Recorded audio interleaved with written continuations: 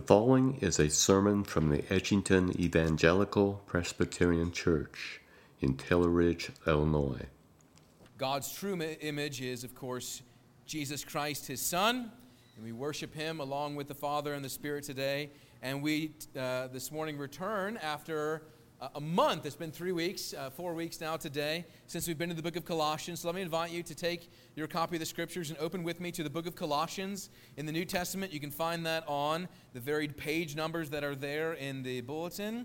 Whatever Bible you have, turn with me to the book of Colossians as we are in chapter 2 this morning, looking at verses 6 and 7, Colossians chapter 2.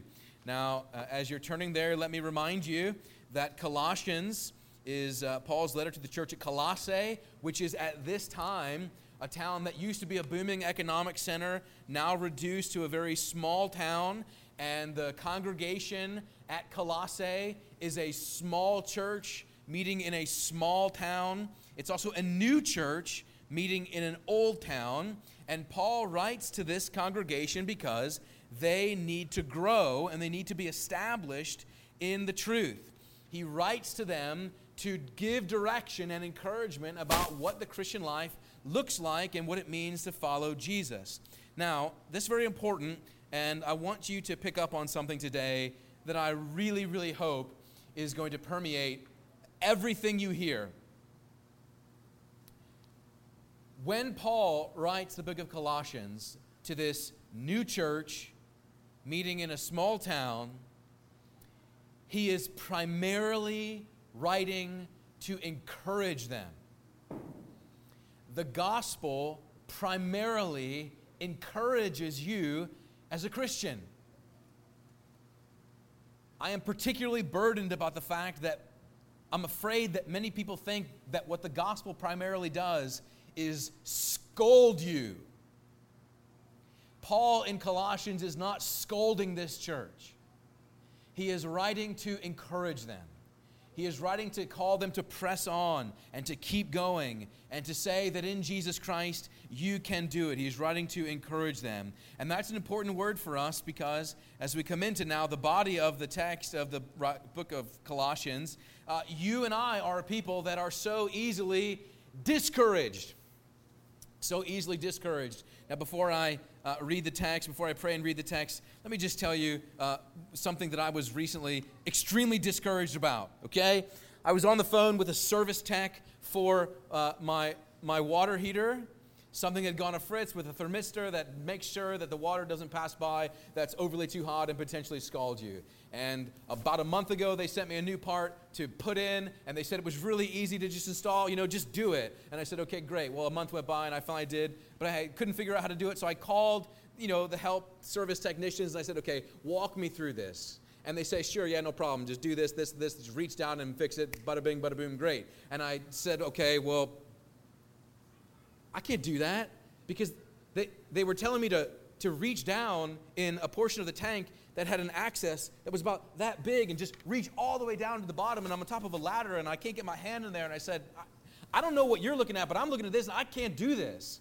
And I said, have you ever done this? And she said, well, yes, actually I have. And I said, I don't believe you. There's no way that you could fit your hand down in there because I can't fit my hand down in there. I got a pretty exercise.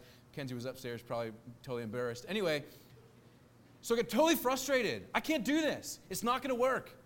You're going to have to send somebody out here and do this for me. I can't do this. Well, Kenzie said, why don't you take a breath and try again, call back the next day. So I called back, talked to a different technician, and the first technician had me working in totally the opposite side of the tank.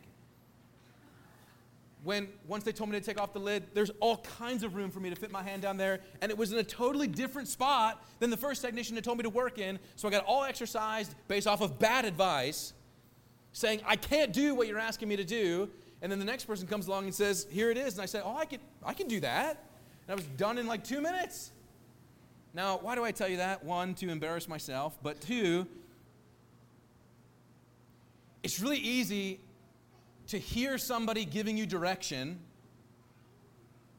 and you to get overwhelmed and say, I can't do that. And then you're like me, all flustered, get mad about it, and you say, just forget it. Can't do that, forget it. And I want to tell you that because when we have direction in the Scriptures, God gives us direction in the Scriptures, not for us to hear it and say, nope, can't do it. But He gives us directions in the Scriptures and gives us the grace to be able to follow through in such a way that we can say, by God's grace, I can do it. I can. I want us to see that today, and I hope with a lot of grace and a lot of encouragement that God supplies the grace we need to live the Christian life. So let's pray and hear the word of God this morning. Heavenly Father, we pray that you would come now in the power of your Spirit to descend upon us, to give us illumination, to give us understanding, to give us love for Christ that commits ourselves to walk in His ways. And so, Lord, would you come and bless your word to your people today. Bless me as I seek to proclaim it, and us all as we sit under its authority, praying that Jesus might be glorified in our midst by the proclamation of the Scriptures. We pray in His name.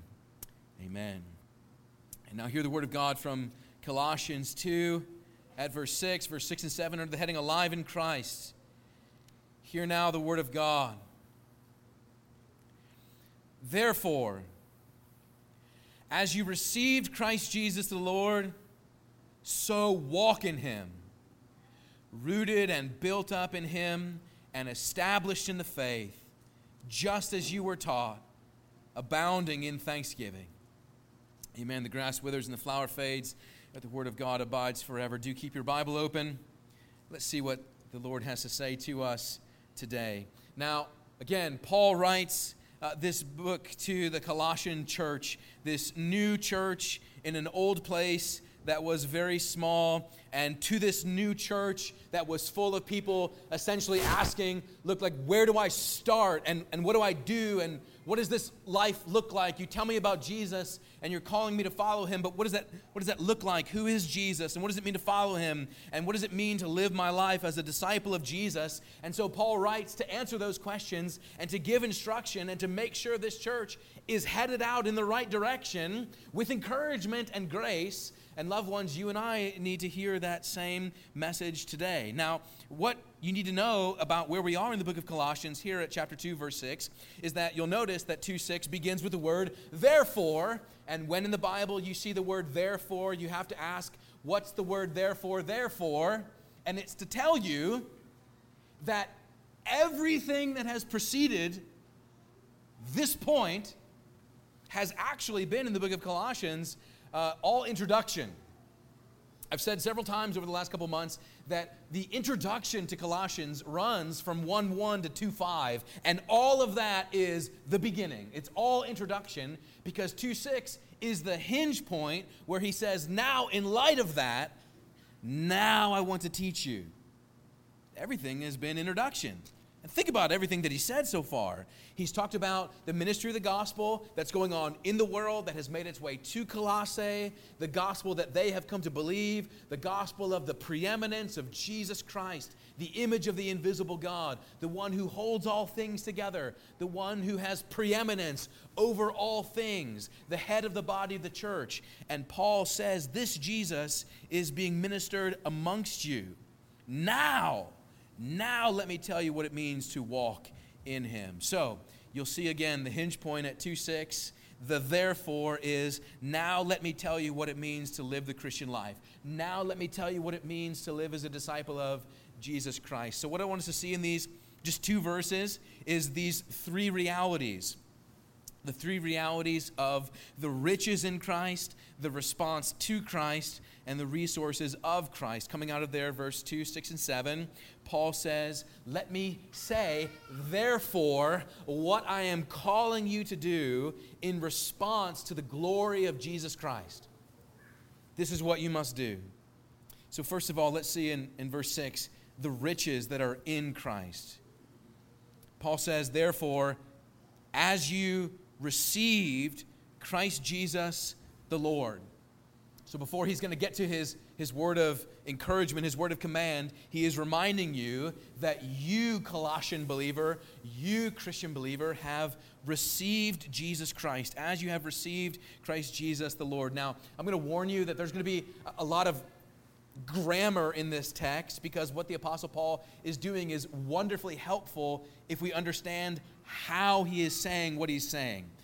When he says, you have received Christ, we can see even in English that received is in the past tense, right? He's saying, this is what has happened to you. You have, in the past, received Christ. It's a past action with continuing implications. Now, when we use this word in the modern sense, when we talk about receiving Christ, we have kind of hijacked the term in a Christian kind of American culture that when we talk about receiving Christ, we mean just becoming a Christian. That to receive Christ is to receive him as Lord and Savior, and that's true in one sense, but when the Apostle Paul here says that you have received Christ, he means it in the sense that if you were here last Sunday, you received the announcement of the resurrection. To receive Christ in this sense is to have a truth declared to you, and then for you to respond to that truth with faith. To receive Christ is to hear the proclamation of Christ and to receive it in faith, responding with trust, hearing it in faith. That's what Paul means when he says, you have received Christ. It's what he says is, you've heard the preaching of the gospel, you've responded to the preaching of the gospel, you've committed yourself to Christ in the preaching of the gospel. All of that is what he means when he says, you have received Christ. And he is Christ the Lord. And Paul has spent much ink in the first chapter saying who this Christ the Lord is. In fact, if you go back through chapter 1, you can see several important truths that Paul has said about Jesus. Back in chapter 1, verse 15, Paul says that Christ is the image of the invisible God. That is to say that God, who is a spirit, has made himself visible. The unseen God is now seen in Jesus Christ. That's how significant Christ is. He is also, in chapter 1, verse 27, the mystery of God revealed. Christ is the riches of the glory of the mystery of God revealed to you. And so when Paul says you have received Christ, he's not talking about just any Lord, not just any Savior, but the second person of the Trinity who makes God visible, who reveals God's mystery. This Christ, he is telling these Christians, you have received Christ. And let me ask you something of a review of last week, really. When you receive Christ, when you believe in Christ, what do you get? What are the benefits? Last week we mentioned the benefits of a resurrected Savior, and we said there are many of them, but we talked about the forgiveness of sins and a new life and a clean conscience. You are adopted into the family of God, and you are transformed, and you are given eternal life. All of these things you get when you receive Christ. And Paul says, let me remind you of who he is. Let me remind you of what you receive when you receive Christ. Now, something of a caveat to that, though, is last week, I used those words coming out of the scriptures, big words, right? Justification and sanctification and glorification. And let me tell you that when I started to learn those things, when I started to learn those truths out of the Bible, it became very easy for me to be excited about those truths and be excited about what I was learning, which is a good thing. But I found myself being pulled into this sense that what I am most excited about is knowing this truth. I am most excited about learning these words, knowing this truth, and having a greater intellectual sense of what the Christian faith is. And what ended up happening is that I begin to think that the glorious riches of Christ is just knowledge about him. And what I want to emphasize to us this morning is that Paul says that we have received Jesus Christ the Lord. And I want to say to you that the greatest blessings, the greatest treasures of the Christian life is not just knowledge about Jesus. It's not just learning truths about Jesus. The greatest treasure of the Christian life is Christ himself. The second person of the Trinity, the eternal Son of God. Paul says, you, Christian believer, have received Christ himself. Jesus says, come to me. Jesus doesn't say, come to the knowledge about me. He says, come to me. And that's a corrective word to people like me who oftentimes learn something and get so excited about what I'm learning that you ended up being diverted away from the point of why you learned it, which is to know the Savior more. So, even though we said last week that in Jesus Christ, in the resurrected Savior, we have the blessings of justification and sanctification and glorification, Jesus doesn't say, come to justification and you will receive rest. Come to sanctification and you will receive rest. Come to glorification and you will receive rest. No, he says what? Come to me. And a great mistake of the Christian life is just thinking about truths about Jesus and not thinking about Jesus. Paul says, you, Christian believer, have received Christ himself. The glory of Jesus Christ is what you have received. And because you received it, because you have received this riches, there is a response. So the riches in Christ is Christ himself. Therefore, as you received Christ, massive statement, this is what you should do. This is the response. The response to Christ here in verse 6 and 7. Notice Paul says, therefore, as you received Christ Jesus the Lord, there it is, so walk in him. Walk in him. Now, Paul has hinted at this language already.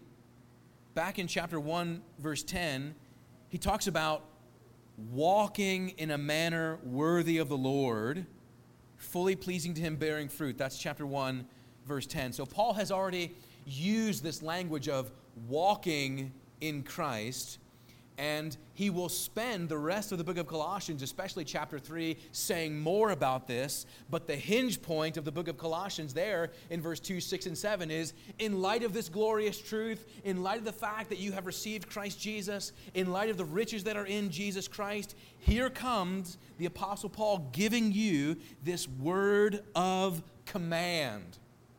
Walk in him. Now this encouragement, this counsel, this command, walk in him, it's a figurative expression. To walk in Christ means to live your life or to lead your life.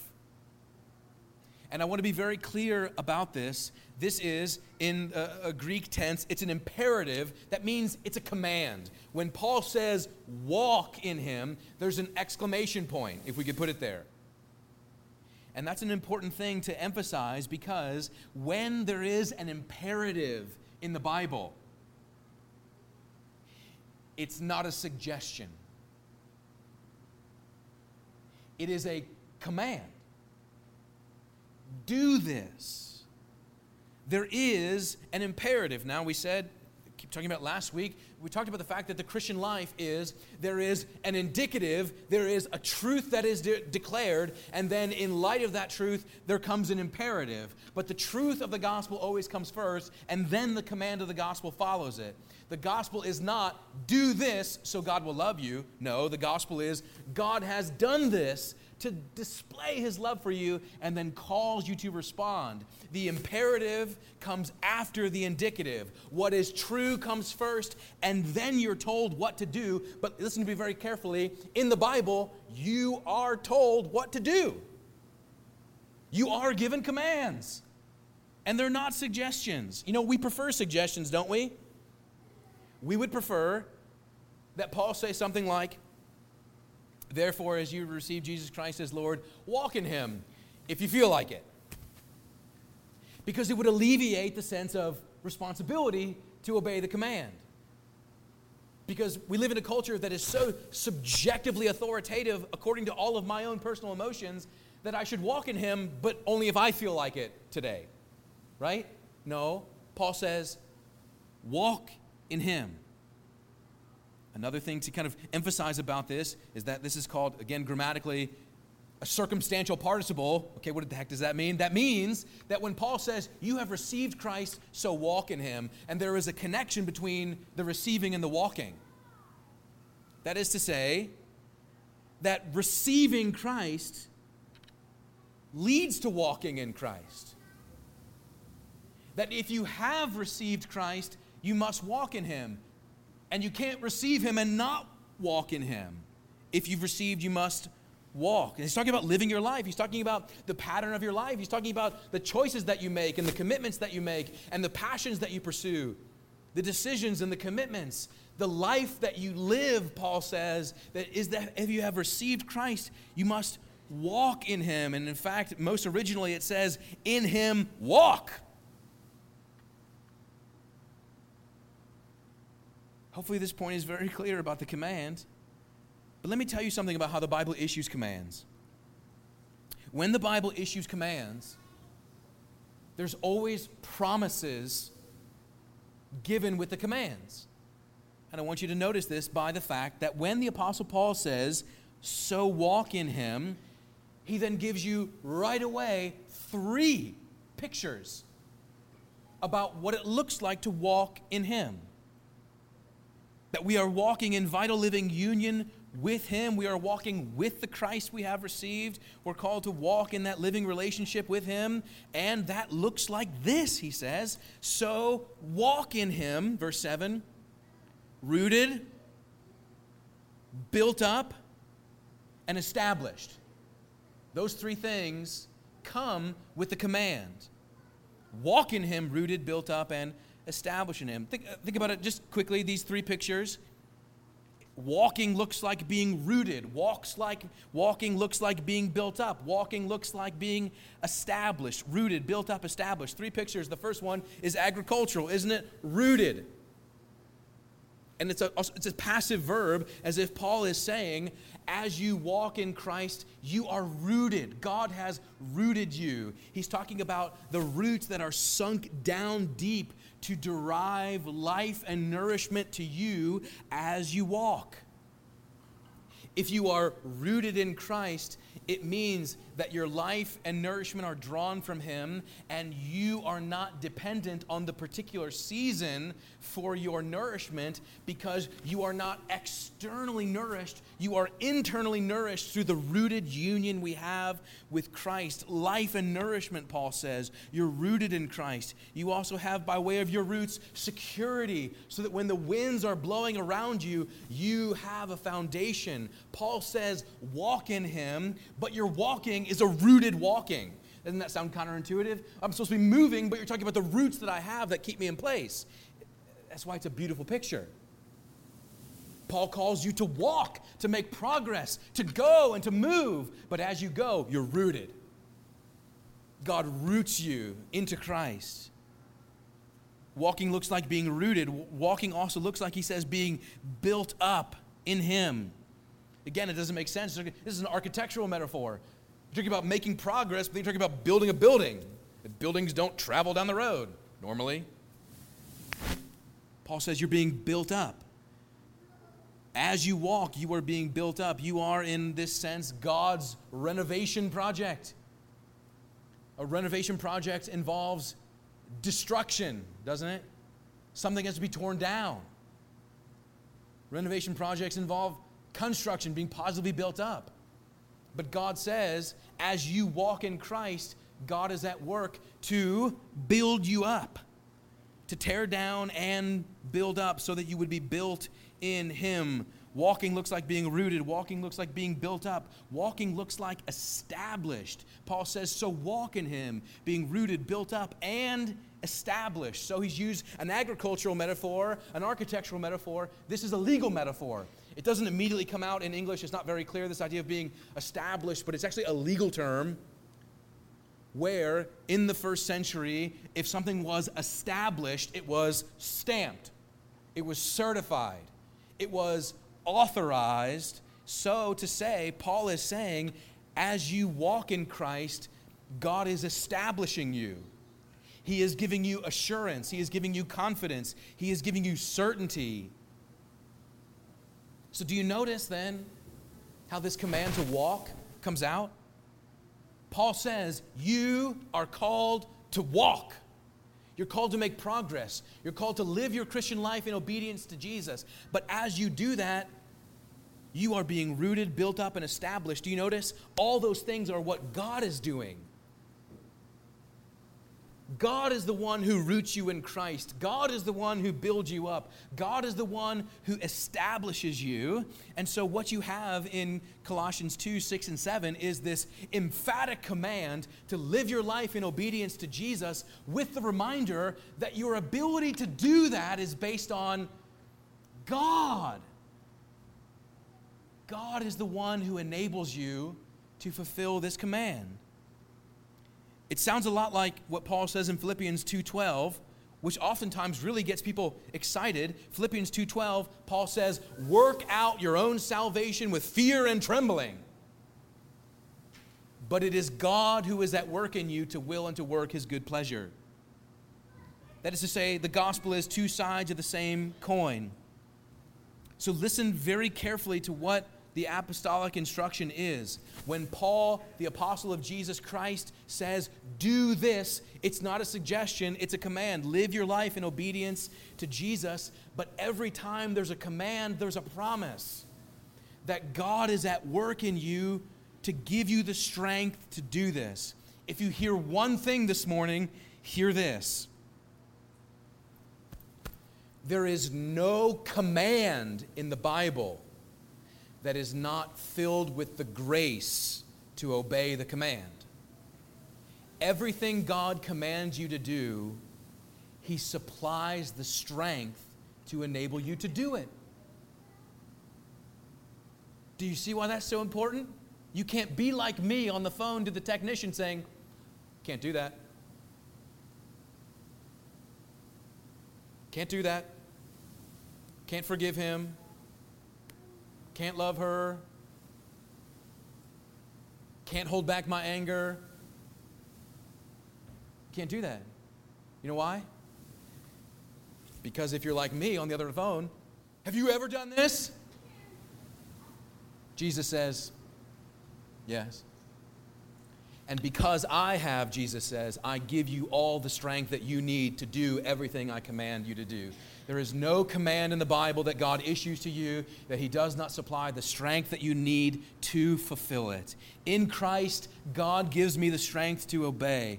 That's why we promise when we join the church, you know. We promise to live as becomes the followers of Christ. That doesn't mean we promise to be perfect. But it does mean that we promise to live as a Christian. And what does that look like? Well, Paul goes on. He's talked about the riches that are in Christ, the response to Christ, which is to obey him by walking. And then thirdly, there in verse 7, I want you to see the resources that we have in Christ. Riches and response and resources. Paul says, therefore, as you received Christ Jesus the Lord, so walk in him, rooted and built up in him, and established in the faith, just as you were taught, abounding in thanksgiving. Notice these two things, that you've been taught. Paul says, as you were taught. He uses a very particular word that we call the didache, which is the body of apostolic teaching. That which has been handed down from the apostles. Paul is reminding the Colossians that you have received the faith. You were taught the faith. You are an heir to the faith. This is why this matters. It's very helpful. You and I don't get to determine what the faith is. That means that you and I don't get to determine what it means to walk in Jesus. We're told what it means to walk in Jesus. We're told what it means to obey God. We're given explicit instruction about what that looks like. We don't get to sit back and say, well, for you walking in Jesus might look like this, but for me it looks like this, and it's totally different and contradictory even. For me, walking in Jesus means that I get to do whatever I want whenever I want it. I don't think that's what it means. Paul says, you have received the truth. You have been taught the truth. It's good news because we don't have to reinvent the truth. We also don't have to invent it. We have a course of direction. When the Apostle Paul calls you to walk, he doesn't send you off aimlessly wandering. No, Jesus says there's a narrow road and there's a gate to pass through. Come and walk on it. This road. Don't wander around aimlessly. I have shown you the way. We don't have to reinvent the truth. We are not directionless, making it up as we go. We have a body of truth handed down from the apostles throughout the generations to say, this is the Christian faith. This is the unchanging truth of the gospel in Jesus Christ. Loved ones, that's why it's so important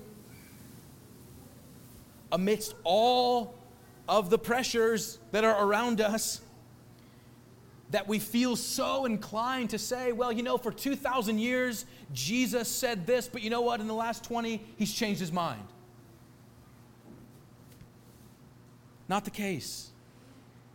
Christ calls us to walk in his ways. The Apostle Paul calls us to walk in the ways of Christ, and he teaches us what that looks like. And as we go, we should be, do you see it there at the end of verse 7? Abounding in thanksgiving as you walk in the way that you've been taught. Walk with an abounding thanksgiving, a worshipful gratitude. The Apostle Paul will also ask this question: what do you have that you have not received? And the answer is, of course, nothing. Everything that I have received. Which is why Paul says, you have received Christ. And receiving Christ means that you have all that you need in order to walk, in order to press on, in order to keep going. So hear it very clearly. There's a word of encouragement and a concluding word here. To you, tender-hearted Christian, who are so often quick to say, I can't do it. The gospel says that in Jesus Christ you can. The gospel says that in Jesus Christ you can obey. In Christ, by Christ, through Christ, you can do it. You can keep going and you can press on as you walk in him. Now, you'll be glad to know that the Apostle Paul will then spend the rest of this letter saying exactly what that means to walk in him. And I don't know exactly where every single one of you are at relative to the points of tension in your life where you're having to make choices about what it looks like to do this or to do that.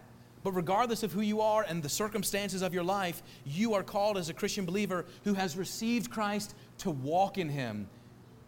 And I want you to hear it emphatically today. Everything that God commands you to do, he gives you the grace to obey. Loved ones, you can do it in Christ. I feel like a coach, like a pep talker up here, right? But the Apostle Paul is saying, go get them. You can do it. You can in Christ. Loved ones, lift up your hearts and be at peace in Christ. You have all the grace you need to obey.